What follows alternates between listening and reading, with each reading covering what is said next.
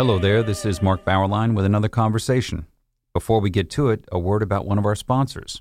Located in the foothills of Wyoming's spectacular Wind River Range, Wyoming Catholic College, an accredited four-year great books institution, is built on the ancient Western tradition of the liberal arts and the freedom of the American West. The college offers its students an immersion in the primary sources of the classical tradition, the grandeur of the mountain wilderness, and the spiritual heritage of the Catholic Church. Students experience the illumination of imagination and intellect through the great books and traditional disciplines, literature and philosophy, mathematics and theology, science and Latin, and an outdoor program second to none. The college celebrated an in-person graduation with its seniors last year and welcomed its largest freshman class ever this year. Learn more about the college's unique space in the world of American higher education at wyomingcatholic.edu. We have with us Msgr. Stephen J. Rossetti. He is president of the St. Michael's Center for Spiritual Renewal, and he's also research associate professor at Catholic University. He's a licensed psychologist, too, author of many books, and his latest effort, which is our topic today, is Diary of an American Exorcist, Demons, Possession, and the Modern-Day Battle Against Ancient Evil. Welcome, Monsignor. Great, Mark. It's good to be with you. Let me ask just a practical question about your center. What does the St. Michael's Center do? Okay. We do exorcisms for people within the Archdiocese of Washington. We also do a lot of education and training of exorcists and deliverance training for priests around the country and around the world. We also help through our education efforts. We have podcasts, we have live streams, and also we have an app, for example, called Catholic Exorcism. So if you download the app called Catholic Exorcism, there's a lot of wonderful deliverance prayers there for people to use, both laity, priests, and exorcists. So we have a large outreach in helping people in the deliverance and exorcism ministry. Do people reach you through the website? Does the center have a website? They do. We do. It's called www.catholicexorcism.org, or again, through that app. There is a contact button on the app. Very good. Okay, catholicexorcism.org might be a start for our listeners. Yeah. All right, now to the book. And just first, a quick note about the title. It's an interesting contrast that you make in the title, Modern Fight Against Ancient Evil. Those adjectives are important in what way? Well, what we read about the Bible and Jesus casting out demons is not something for ancient history. I think there's a lot of people say, well, this doesn't happen anymore, Satan's not around, or this was an anachronism and we've kind of grown beyond that. No. That fight that Jesus was engaged in and cast out Lucifer is very much present even today. And we are on the front lines of that conflict. Okay. You understand that instantly clarifies what I was a little concerned about. Yeah, the idea that these things are just part of sort of a primitive past. No. Now let me ask you, how did you give a little talk about this, but how did you become an exorcist? Well, it's kind of strange. I am a licensed psychologist, as you may know, and the bishop called me and said, we've got someone who's been referred to us who might need an exorcism. We want you to do a psych eval first to make sure the person doesn't have simply a psychological problem. So, which I did that. The person did not have a psychological disorder, so I said, you really should check with an exorcist. So the bishop called 3 different priests, and they all declined and said they wouldn't do it. So we were sitting there going, what do we do now? And I said, well, give it to me. I'll do my best. And I thought to myself, well, how hard can it be? Just say they're right and the demons leave. Well, that was my first naive, dumb comment. But unfortunately, I had a senior exorcist help me. But that's how it started 14 years ago. No one else would do it. 14 years ago. How often do you perform exorcisms, or how many are going at once? Right. Typically, we have about 3 priests doing exorcisms, and we have a couple handfuls of priests doing a lesser intense deliverance prayers. But we have at least 20 sessions a week, so at least 20 sessions a week, and sometimes more. And the caseloads are rising. That's what the exorcists around the country are saying. They're getting swamped. We can't deal with all the cases. That actually was my next question, Monsignor. The demand is growing. Yes, and of course, again, we screen out those people who simply need to see a psychologist or psychiatrist. But then the real valid cases of some, either what we call oppression, lesser cases, or possession, more intense cases, are not insignificant. Yeah. And it takes a lot of work with each one. And so it's easy to become overwhelmed. And I feel bad, frankly, that there's so many people around the country who really can't find someone to help them. The bulk of the book is in the form of very short sections that include sort of diary entries on your part, and then more objective theological reflections, a little discussion of doctrine. One of the first reflections in there is, what is demonic possession? What's your answer? What's demonic possession? Well, sadly, sometimes people, either but because of their own actions or because something that was done to them sadly and unfairly, they are Satan has a foothold in their lives, and he can really make he has a foothold in their lives. He dwells there, if you will, and he really controls much of the person's life, or at least it influences it for sure. And so that intense influence is what we would call a case of possession. And is the possession, to what degree is the possession, at least initially, done with the cooperation of that possessed soul? Well, there are some cases where people are actually responsible for the possession, and there are some people who actually are, and there's some people who aren't. I mean, we have a number of cases of young people who sadly their parents were practicing Santeria or voodoo or something like that, and they actually dedicated their children to demons. Now, that's hard to believe, but we've got several cases like that. And so either through the actions of someone else, like their parents, or through their own evil actions, they have basically invited Satan into their lives. And for example, today, I mean, there's a lot of people practicing witchcraft, or even what they think is good witchcraft, but they're still practicing witchcraft. Is an explicit entry for Satan. Witches are minions of Satan, whether they know it or not. And we have a number of them who have come to us and need help. When people approach you, actually, what you said in your discussion of how you came into the practice as a psychologist, how do you distinguish? I guess it's the process of discernment, right? How do you distinguish possession from emotional or psychological disturbance?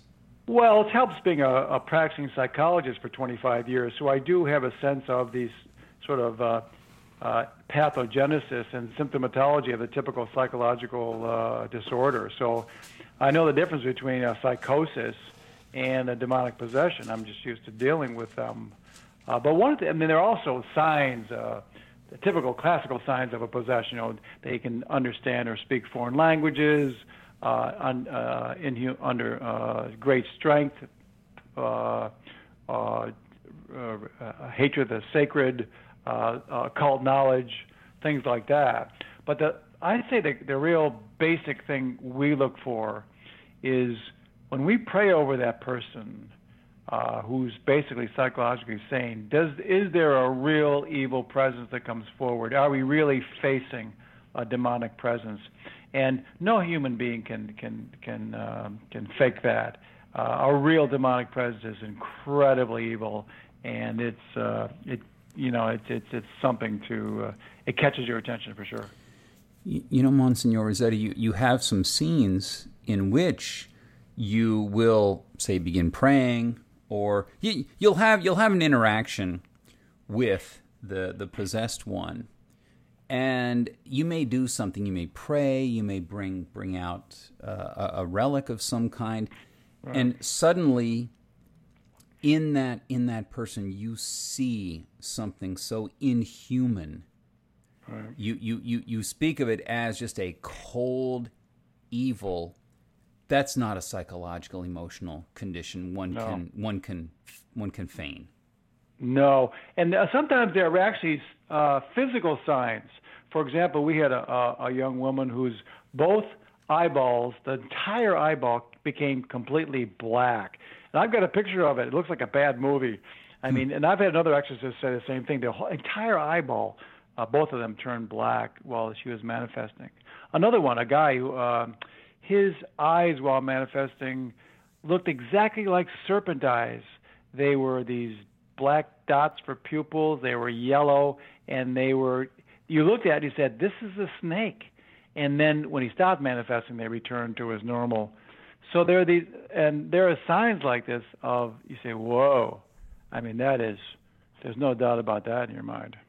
And part of the exorcist's expertise is preventing the demons from hiding, right? You want to draw them out. You actually regard some of these more horrifying symptoms and behaviors actually as a sign of progress.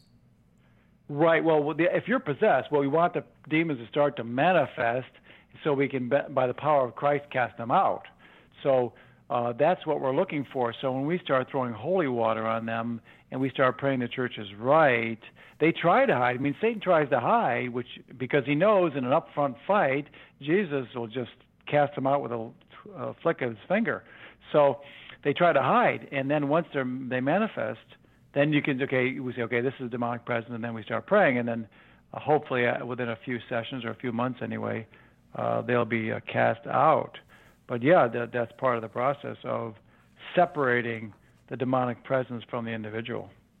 One of the things you bring out in the book is the amount of specific, concrete knowledge that you derive from your experience over the years of the exorcism, getting to know certain demons, finding the demons by the hundreds within a possessed individual, and actually being able to address this one or that one.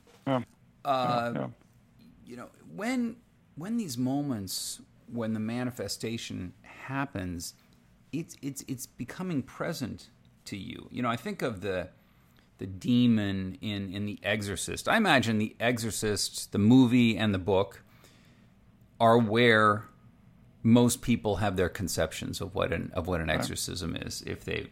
But you remember at the end, the demon leaves that girl and enters into the priest, but it's only after the priest orders the demon to do so, right? He says, "Take me, take me." Yeah. Are you, when the demon is manifesting, how do you not get scared to death? and say, he's going to get me too. Well, lots of things you mentioned.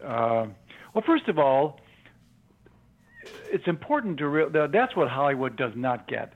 They kind of make it sound like Satan is almost equal to Jesus or God, and somehow there's this dualistic universe, which is just nonsense. I mean, there's only one God. Satan would like to be God. He tried to be God, and they got cast out of heaven for doing so. But compared to Jesus, I mean, for example, all we have to do is throw a little holy water on him and hold up a crucifix, and he goes nuts. I mean, he's nothing. He's a dust. As I tell people, he's a dust bunny compared to Jesus. I mean, he's just. What's the St. Catherine of Siena once was? She was always being pummeled by demons. She woke up one night and turned on the light, and there was this demon at the end of her bed. She looked. She said, "Oh, it's only you." She turned off the light and went back to bed. I mean, as an exorcist, you begin to realize that Jesus is Lord, and that's our mantra. And Jesus is Lord. But Monsignor, you do acknowledge how creepy sometimes when you get that look, when the face of the person just turns, loses all humanity and stares at you with just vile hatred. Yeah, that's it. Yeah. Yeah. It is creepy, and it's stunning, really, to realize that there is something purely evil. You just you just can't believe that something could be that evil. There's not a drop of goodness left in them. At their core, they still were created by God as angels, but it's the evil is so overwhelming. We had a young woman who was a bit of a mystic, and she had an experience of seeing demons, and she said they are blacker than black, and they are so ugly that no horror movie could approach how ugly demons are. Is that one of the crucial distinctions between possession and emotional psychological disturbance, and that is the presence of evil? Oh yeah, no question that we look for that before we're going to do an exorcism. We want to be morally certain that there's really a demonic presence there. Yeah. That, and you want to see it, you want to feel it, you want to have some manifestation of it. You note in some cases when people contact you and appeal to you, you turn some of those cases down pretty quickly. You sense something in there that isn't quite authentic. Most of the people come to us actually are not possessed, I would say, and then they're desperate because they have lots of problems, but they're not possessed. I mean, they got more human problems. Yeah. But there are plenty who are. I mean, we are busy. We have 3 exorcists working part-time or full-time, and we do about 20 sessions a week at our center. So we have plenty of cases. Yeah. You say one of the things you do is train priests, right. But you acknowledge, as you said earlier, that a lot of priests just don't want to get into all of the exorcism stuff. What is the hardest part of their education? The hardest thing for them to learn, in your experience, even the ones who want to learn? I think the basics. They have to believe, first of all. Of course, there really is a demonic presence in the world operating. So, and there's more than a few guys who don't, frankly, and then there's this overwhelming trust in Jesus and the trust in because the demons are always jerking you around. And I remember one case, they're always saying to me, "You're a bum. You're a sinner. You're this. And you have no control over it, or else you have no power. We're staying forever." My response is always the same thing. I am a sinner, and I have no real power to speak of. But I'm not your problem. Jesus is your problem. And in Jesus' name, I command you to leave. Mm-hmm. Mm-hmm. Let's pause for a moment to ask if you are looking for a Catholic university where the greatest works of Western and Catholic tradition are the foundation for learning, all in an environment that is faithful to the magisterium. That's the University of Dallas in Irving, Texas. Recommended by the Cardinal Newman Society, the university offers an exceptional liberal arts education with undergraduate and graduate programs in arts and sciences, business, and ministry, as well as a campus in Rome, Italy, all of them preserving the wisdom of the past while preparing students for world-changing futures. Academically excellent, always faithful. Apply today at udallas.edu.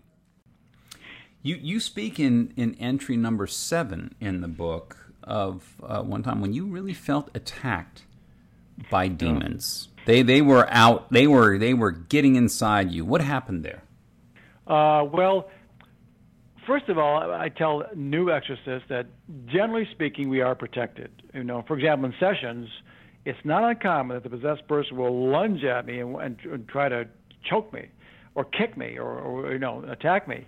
And they get to about 8 inches in front of my face, and they stop like there's a wall there.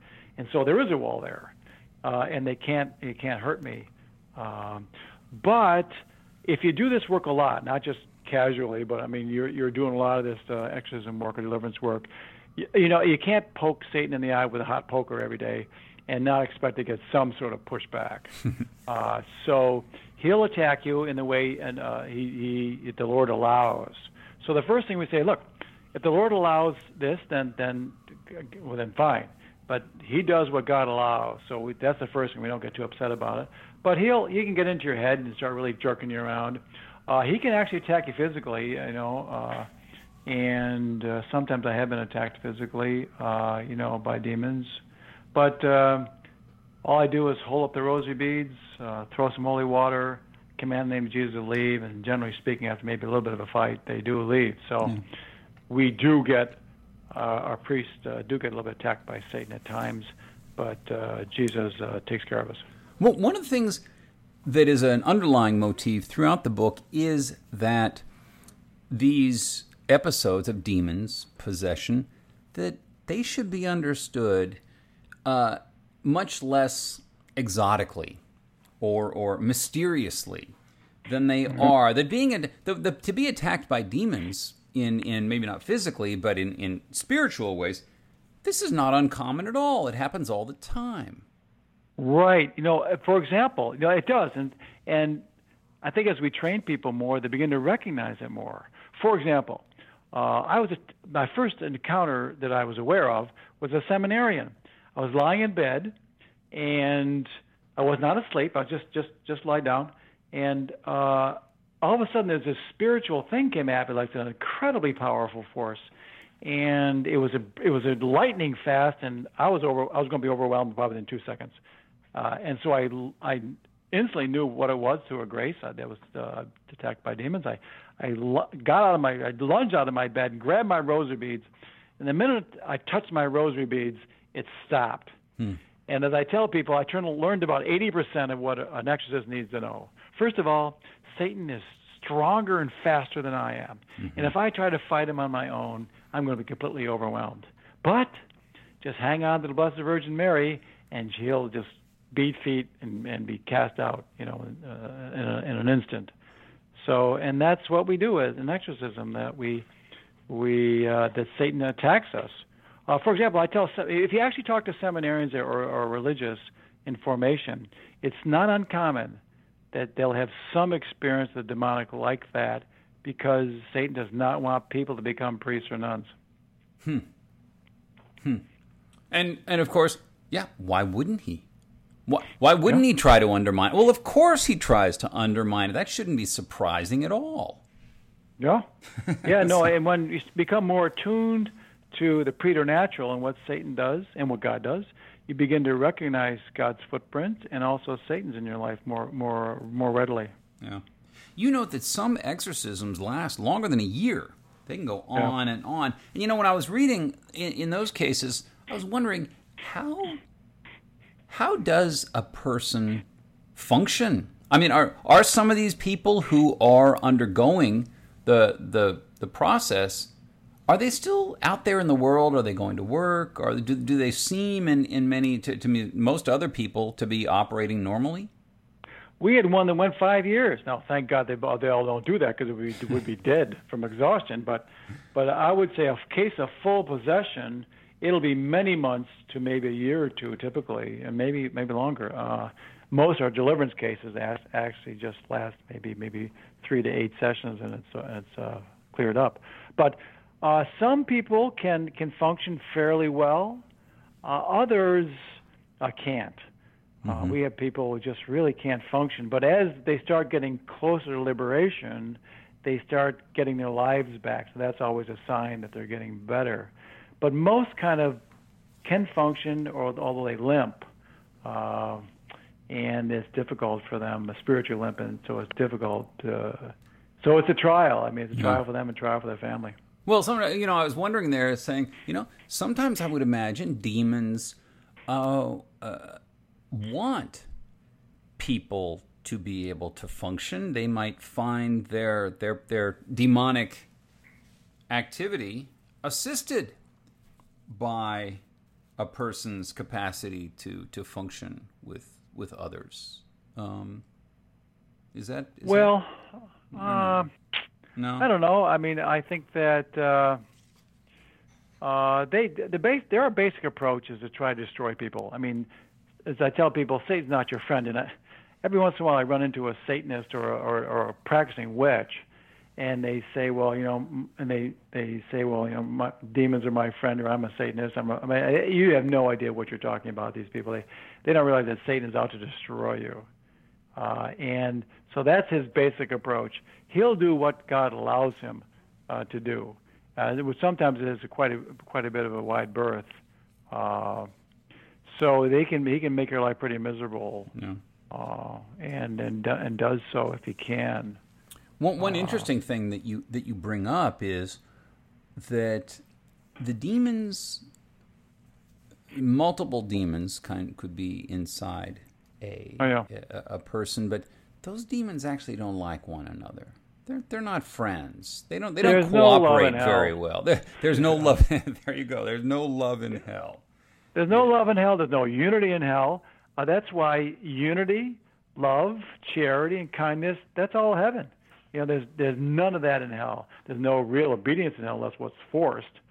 And the demons hate each other, and they hate they're complete narcissists. And Satan is the ultimate narcissist. He doesn't care about anybody else. He'll sacrifice every demon in the hell just for his own pleasure. Mm-hmm. So there's just all sorts of reasons why you don't want to go to hell. And someone's been possessed, by the way. They learn that the hard way, because part of being possessed is actually experiencing a taste of what it means to be in hell. What is a, quote, spiritual sensitive, unquote?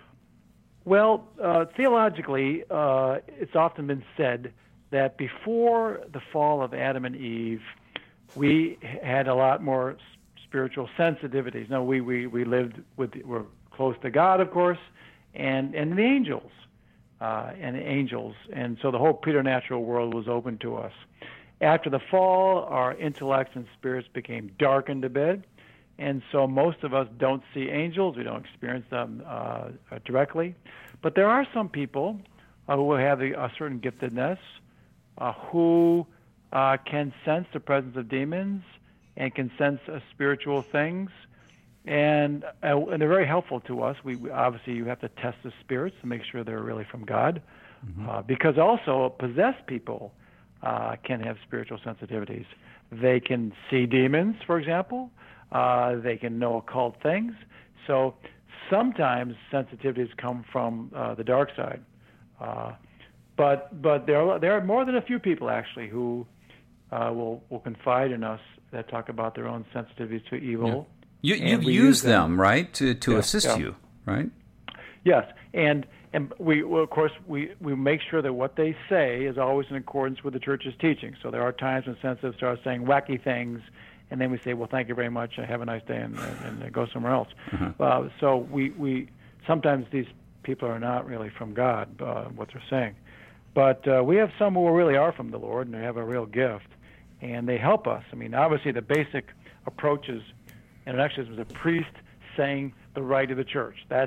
But the senses can help us. They can say, this person has a demonic presence, this person doesn't.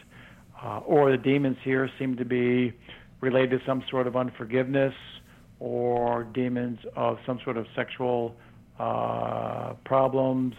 So they can sometimes have some special knowledge of where to look and what to look for. Mm-hmm.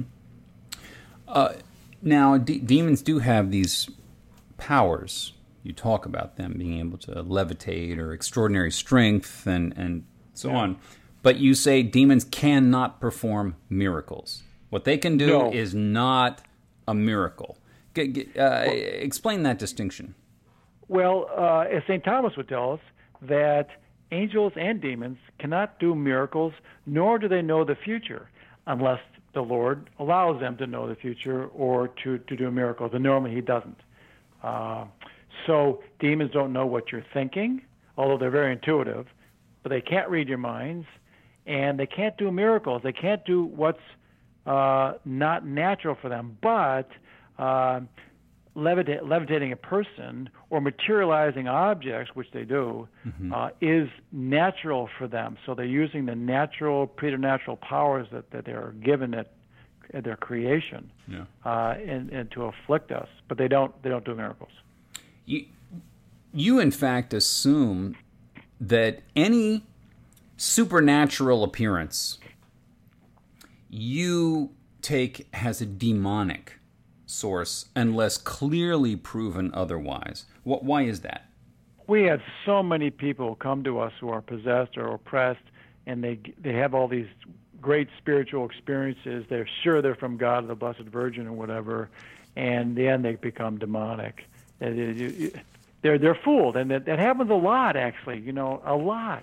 We had someone recently who had all these quote unquote spirituals of Our Lady and God and that sort of thing. God's telling me this, God's telling me that. St. Michael's telling me this, St. Michael's telling me that. And it turned out it's not. They're spiritually arrogant. They're not obedient, and they end up going off the rails.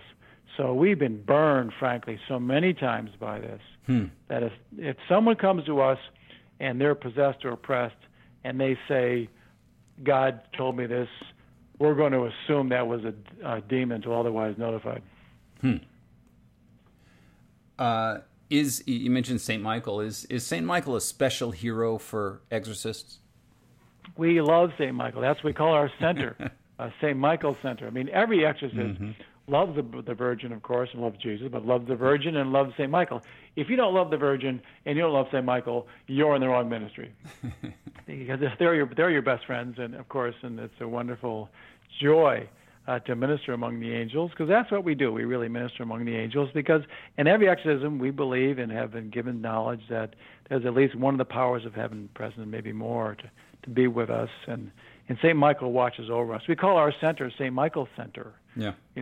To honor his presence, and we always use his exorcism prayers too. My church ends with the St. Michael's prayer. There's the ruination of souls is taking place. We know that.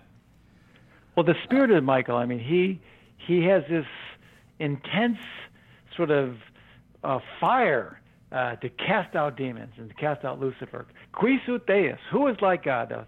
The battle cry of St. Michael raised and when casting out Lucifer from heaven. He just is incensed and on fire to cast out the demons, to cast them out. So that same intense fire of the Spirit, we like to think it inspires us too. You say that it is always hazardous, treacherous, to engage in any kind of dialogue with the demons. Yeah. So, remember, Pope Francis has said this several times. He said you should don't dialogue with the devil, because they'll get inside your head, and that's exactly true. And by the way, he said it so often. And by the way, Pope Francis has spoken to us more about Satan than the previous popes recently have. And you say, well, why is that? This is my own personal idea. I personally think that Pope Francis, when he was in Argentina, had some personal experience of Satan, because the way he speaks about this, something happened where he found out, don't let Satan into your life, don't dialogue with him, and he's a real reality. So Pope Francis had some sort of experience. Yeah, and basically when we do exorcisms, we're only allowed to ask specific questions related to the exorcism. How did you get in the person? What's your name? When are you leaving? How do we get rid of you? How many of there are you? So if you do any more than that, you're going to wander, and he can get into your head. You're engaging some spiritual curiosity, and he'll manipulate you with that. So we don't do that. There's so much more to talk about in the book, including the role of Mary. But final question, Sure. Monsignor. How can being possessed turn out to be a blessing? Well, first of all, anything done in the Lord's name can become a blessing, even horrible things. And the most horrible thing in the history of creation, of course, was the crucifixion of Jesus. I mean, that was the ultimate crime. But God turned it into a source of our grace and redemption. But interestingly enough, people who are possessed, they learn firsthand the truths of the faith. And that's probably been one of the greatest graces of being an exorcist. I've learned, daily experience, the truths of the gospel, the truths of the faith, the truths that our church teaches us. And so they learn it too. And then when they're liberated, as I tell the bishop, these people are in the front pews of your church because they know what the reality is. The book is Diary of an American Exorcist, Demons, Possession, and the Modern-Day Battle Against Ancient Evil. Monsignor Rossetti, thank you for joining us. It's been a joy, and God bless you and your ministry. And thank you for listening to our conversation, which has been supported by Wyoming Catholic College, which combines great books, the Catholic tradition, and the great outdoors of the American West into an extraordinary education. Go to wyomingcatholic.edu or contact the admissions office at 877-332-2930.